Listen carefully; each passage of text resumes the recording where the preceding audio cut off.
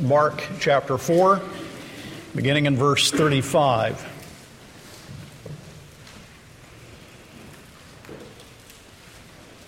We're between series at the moment, and so I'm selecting texts that I simply think will do the congregation good that I have wanted to preach or return to. Let's bow in prayer before reading this passage. Our Father, each of us here needs Jesus. We need the gospel. And we ask that our hearts might be open to hear the word of God read and proclaimed.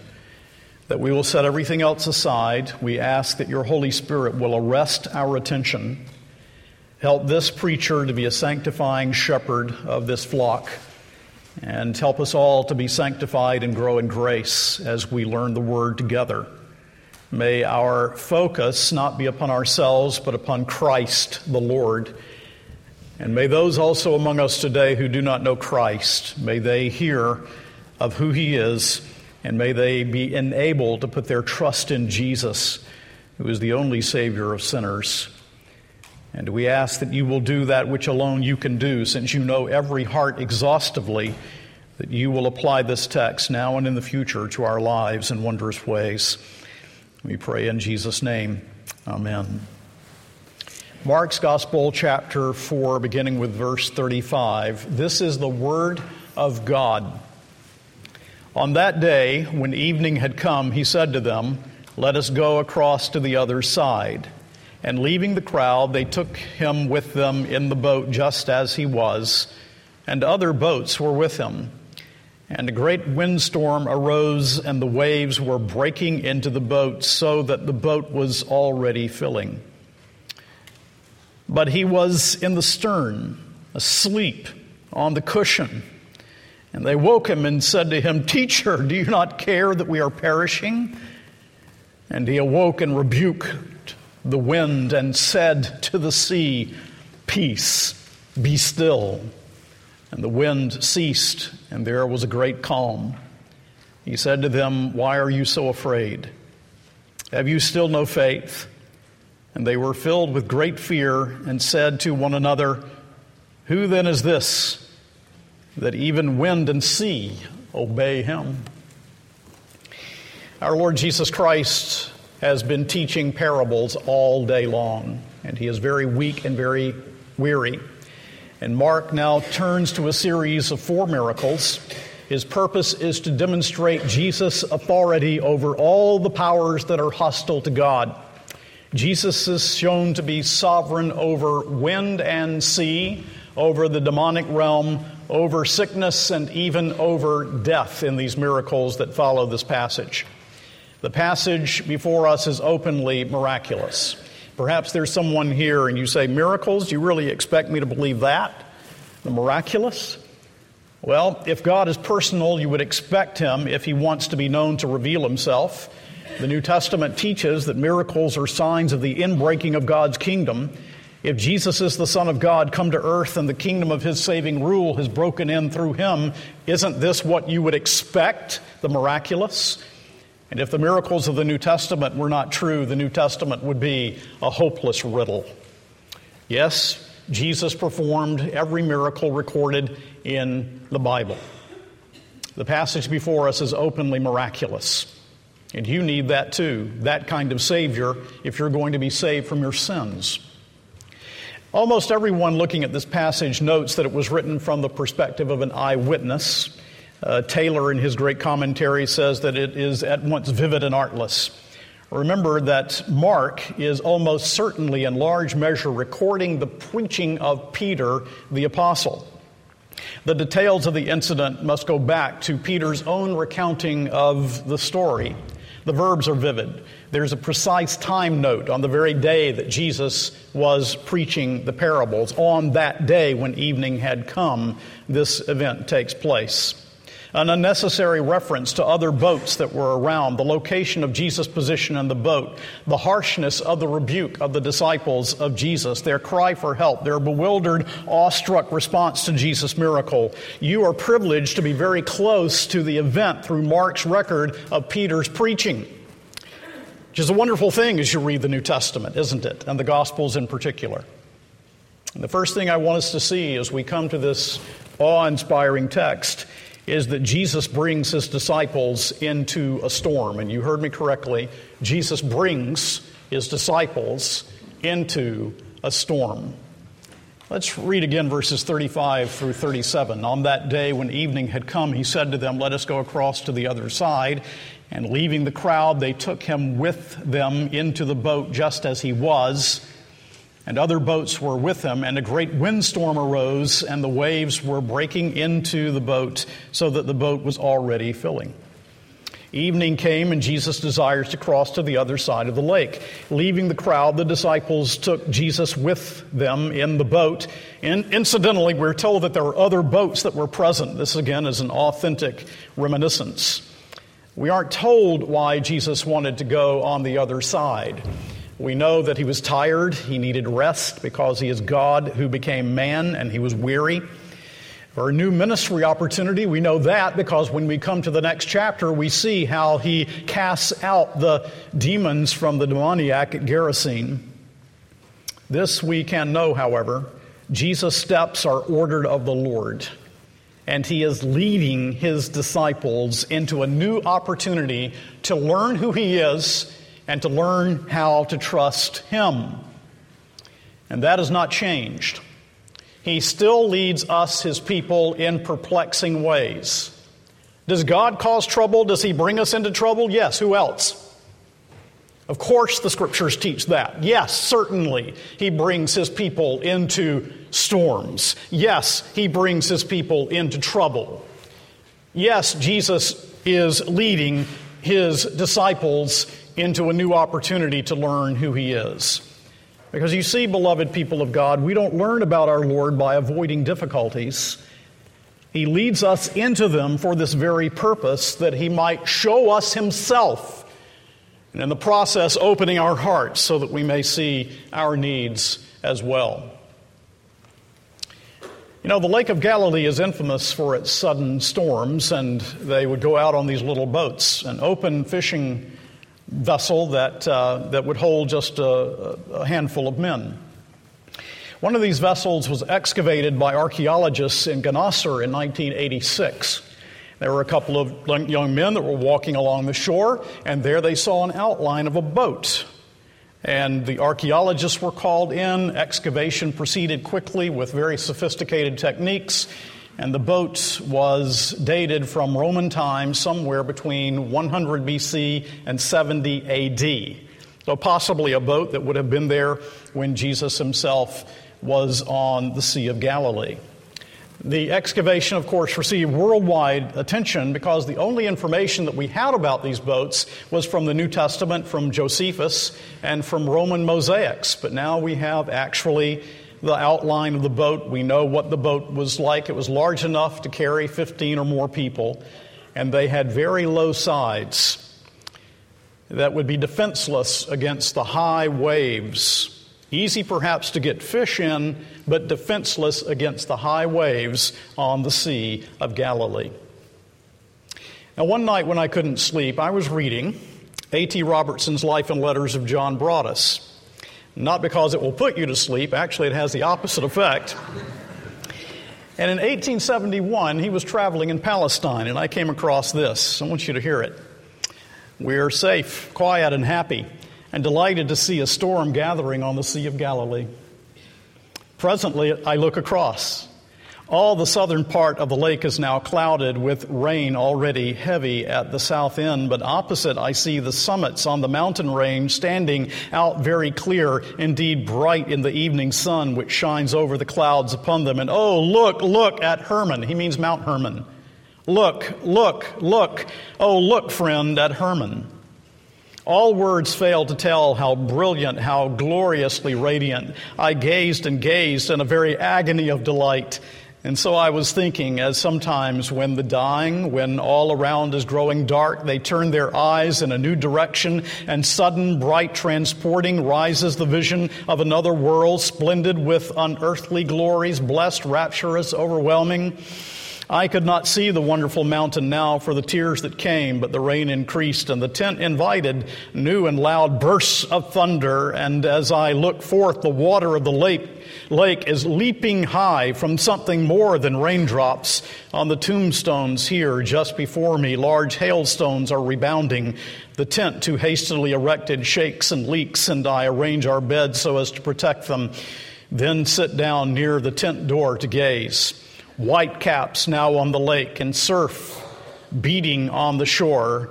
Thunder very loud and abrupt, lightnings forked and many-colored. The northern part of the lake now obscure, the vision of Hermon gone. As the hail subsides, there passes between me and the shore a great flock of black goats and some sheep, hurrying from the fields to shelter, but too late. The shepherd calls, the shepherd dogs bark loudly, urging the stragglers along. The storm rolls off north and northeast. Dr. R. has stayed out through it all. We rejoice much at having seen it, having got here just in time. A storm on the Sea of Galilee. What a marvelous description. Well, coming down then from Mount Hermon, these winds would have blown down, and here's this defenseless boat. All was quiet, and then suddenly the wind began to rage, and the boat, literally translated, was being filled. And this was not by accident. This was by the design of the God of all providence, who wants his people to see Jesus for who he is. Which leads us to the second thing I want you to see. The disciples panic. The disciples panic. The boat was being filled with the water from the waves that are overwhelming this little boat. And imagine their alarm. Very obviously, they could not bail out the water. They couldn't go back to shore. There's nothing they could do, not a thing. They were in that awkward position in which we sometimes find ourselves, so hard but so necessary to understanding Christ. That awkward position of realizing that we are powerless, that we have no strength whatsoever, that there is nothing we can do about the situation that we face. And they were taking on water and couldn't do a thing about it. And left to themselves, they would drown, and no wonder then they cried out to Jesus. Take time, get online or take a trip to Boston if you want, and go to the Isabella Stewart Gardner Museum and look at Rembrandt's The Storm on the Lake of Galilee. The tackle and the rigging are torn, the sail is tattered, the sky is dark, the waves master the tiny little boat that is about to capsize, and a number of the disciples gather with terror-stricken faces around a calm and serene Jesus who is asleep in the stern. That's the picture. For you see, it was such a storm that even these seasoned sailors, for remember that many of them were sailors, these seasoned sailors were afraid. I was hearing in my mind at this point what I often do when I read this passage, Debussy's La Mer, in which you hear the great crashing of the waves. You know, our children are really missing out if they're not brought up on such music. They're missing great vistas for the imagination. But Jesus was in the stern, asleep on the cushion, a picture of his true humanity. He is God who has assumed human nature in order that he might be our Savior. And he's tired. He's been teaching all day. He is so tired that he's sleeping through the storm. What a contrast with the disciples who are panicking. Jesus is asleep in omnipotent tranquility. The language is harsh. The language of the disciples is harsh, a rebuke to Jesus. Moffat translates it, "Teacher, are we to drown for all you care?" And you know the language is different in the various Gospels. Teacher, master, captain, because all of the disciples are crying out. It's not one orchestrated cry. They're all crying out over the noise of the wind and the waves. They are crying out to Jesus, and they're saying to him almost in rebuke, "Master, don't you even care?" And I know you've been there too, haven't you? Someone has pointed out that the rudeness of the remark is a pointer to the messianic veiledness. They don't see who he is. The Son of God is subject to the rudeness of men. But the question, if you think about it, was really cruel, wasn't it? He had shown his care for them, but they could not have known how cruel. This one whose care they doubt has come into the world to go to a cross and save them from their sins. He loves them. And yet, even after the cross, we will say to the Lord when things are hard, Lord, don't you care? And when tempted to say, Lord, don't you care, I want to challenge all of you to know that you can know something these disciples didn't know at this time. They came to know it, and now we know it. And that is that God demonstrates His own love to us in that while we were yet sinners, Christ died for us. So that at any point you and I are tempted to ask the question, Lord, don't you care? That we can always say, I know He cares. I have seen His love. He has proven His love. He has proven it once for all with finality in the shedding of His own blood to redeem me from my awful sins. Yes, He cares. Yes, He loves. And your circumstances are no evidence that He does not love. He loves you in the midst of those circumstances. No matter what comes into your life, do not doubt His love, that He has proven once for all in the cross. And He awoke, the text tells us. And then thirdly, I would like for you to see Jesus in sovereign control. Absolute sovereign control. Verse 39, and He awoke and rebuked the wind and said to the sea, Peace, be still. And the wind ceased, and there was a great calm. The storm, sudden calm. No great winds. The waves that once were now overwhelming the little boat are like little puppy dogs' tails. Everything is calm, as you would want it to be on the lake, a sudden calm. And Jesus simply told the wind to shut up and be muzzled. Now that's my translation of the text. But it really is what it says. Siopa, Tephimosa, be silent, be muzzled. Be muzzled. And the wind and the waves had no choice but to obey. The disciples have been chased by a great and howling dog of a storm, and Jesus says, shut up, and reaches out and muzzles its snout, and the dog of a storm goes whimpering away.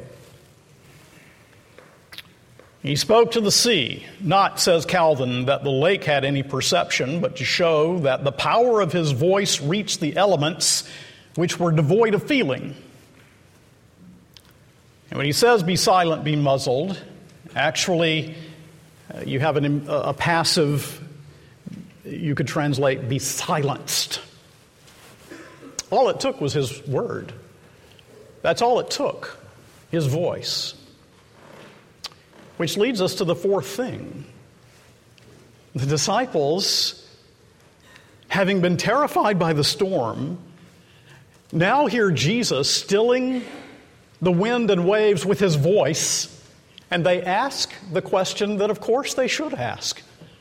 Who is this? Who is this?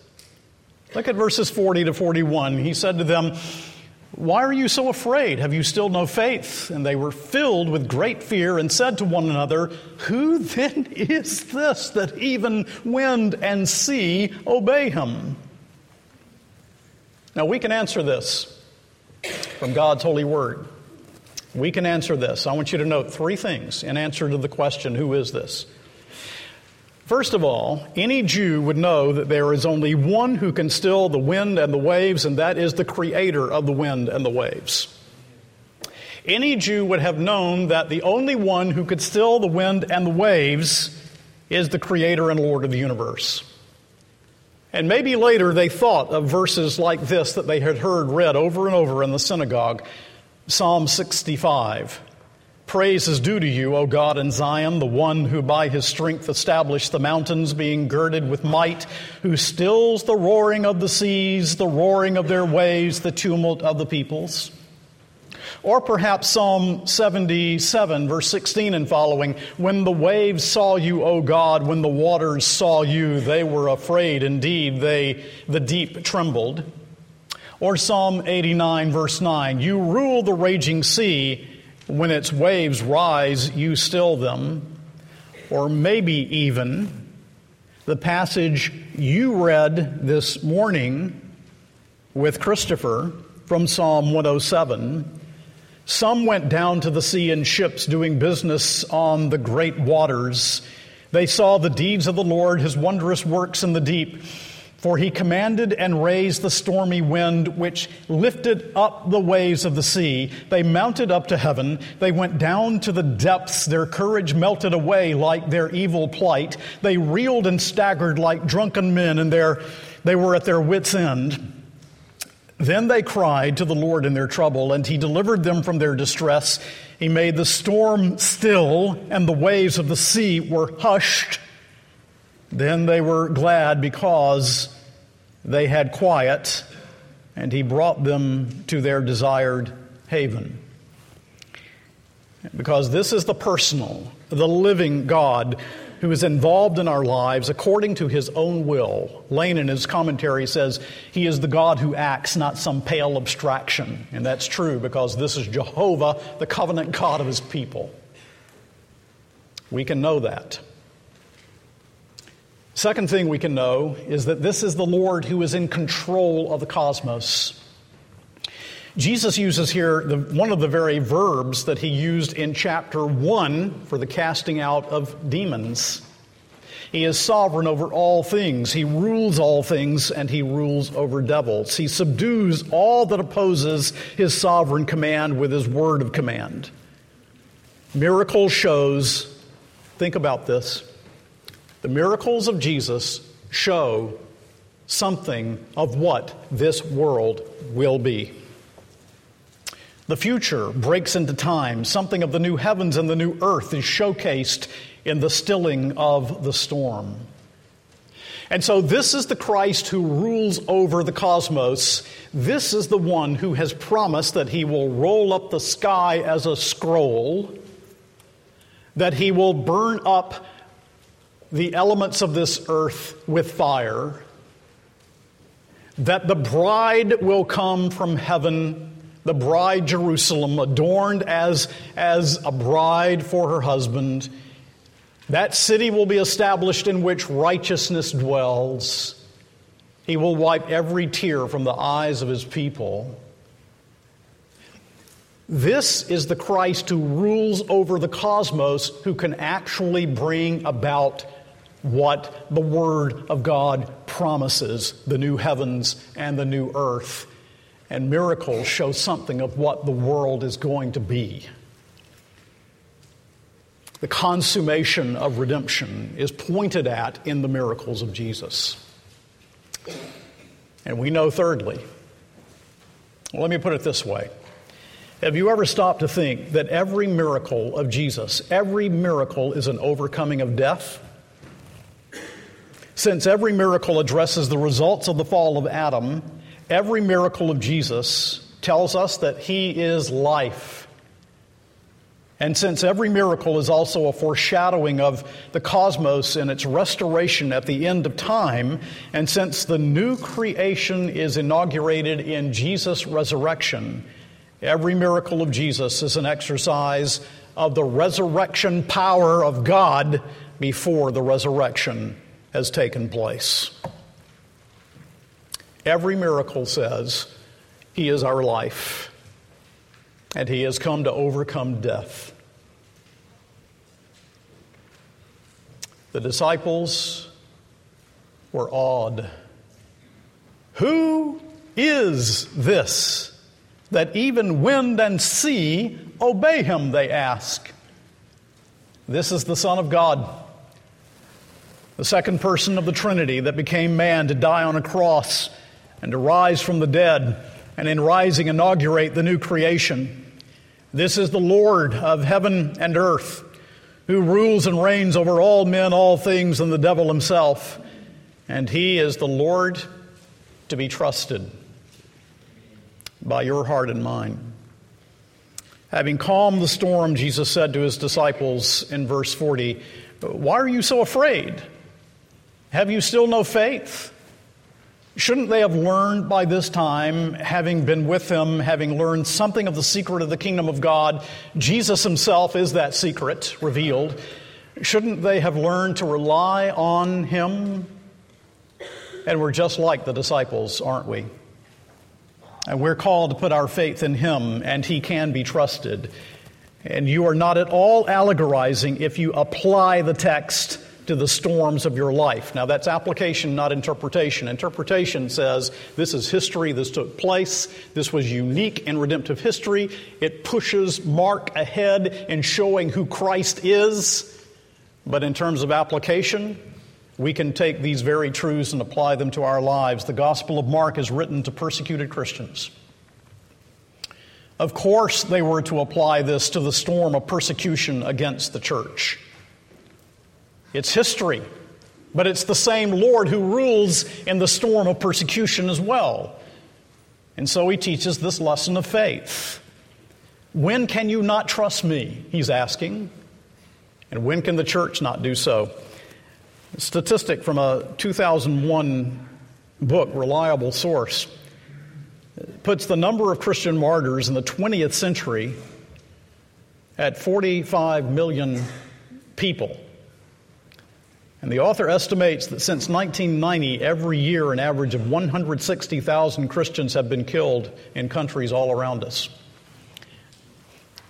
Does the God who stills the storm still rule and reign in the midst of this? Yes, he does.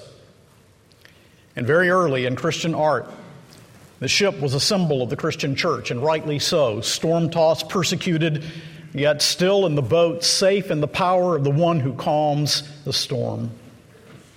And believers, so are you. No matter what your circumstance may be, you may cry out as did the disciples, "What are you doing?" He may not calm the storm when or in the way that you would like. But the same Lord of heaven and earth that became man and calmed the wind and waves rules in your heart and in your life and in your circumstances too. And when the disciples began their trip across the lake with Jesus, verse 36 tells us they took him just as he was. I'm not sure what that means. I think it means they just,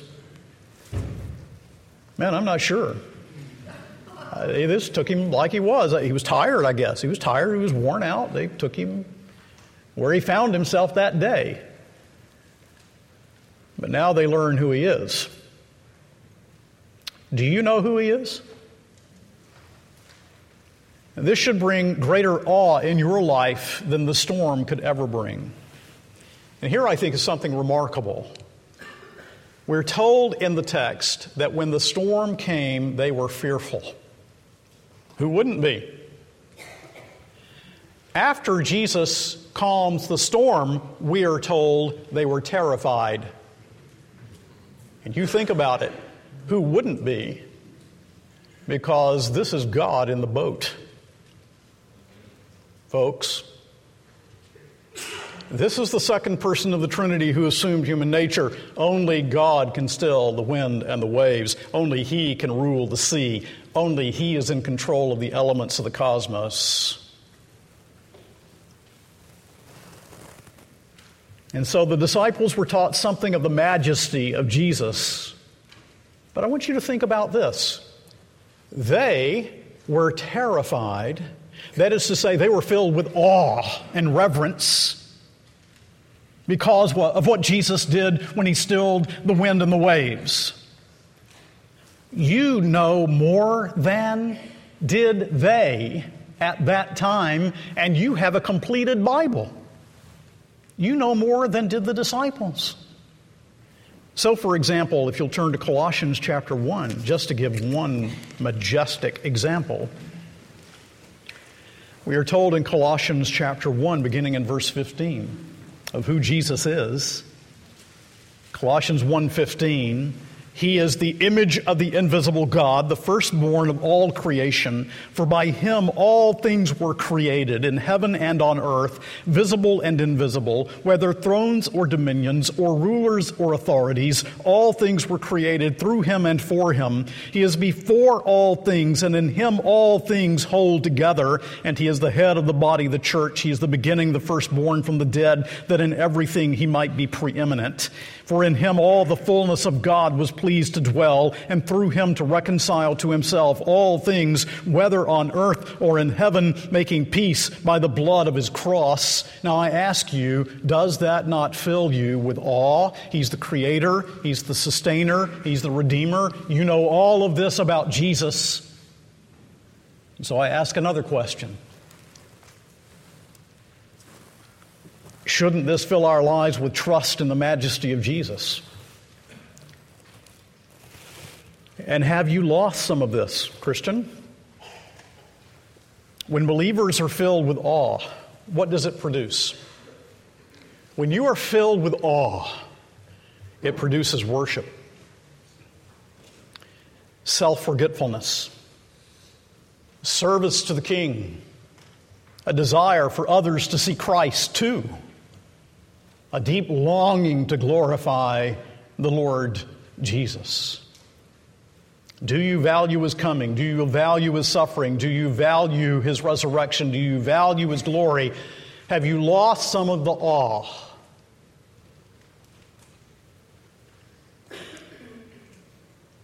And in so doing, have you lost your zeal for Christ? Because that's the key. Zeal comes from awe.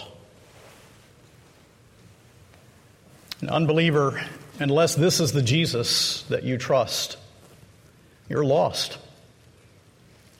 You need this Jesus. God become man, who went to a cross and shed his blood for sinners, rose from the dead. This awe-inspiring creator, redeemer, you need him. You need him. We call you to faith in him. So don't focus on the storm. The storm is important, but don't focus there. There's something far more important in life than my problems and me, and when I see this, my problems really are put into perspective. What is more important than my problem and the storm in which I find myself? It's not a what, it's Jesus. He's more important. Let your problems, your troubles, the storm turn your attention to this great and grand question. Who is this? Who, whether he chooses to or not in my circumstance, is capable of removing the circumstance. And be appropriately awed. Who is this? Who is this? This is the incarnate God, ruler of all nature, Son of God and Son of man, the Redeemer of sinners, the risen Lord, your Savior. And God's people said, Amen.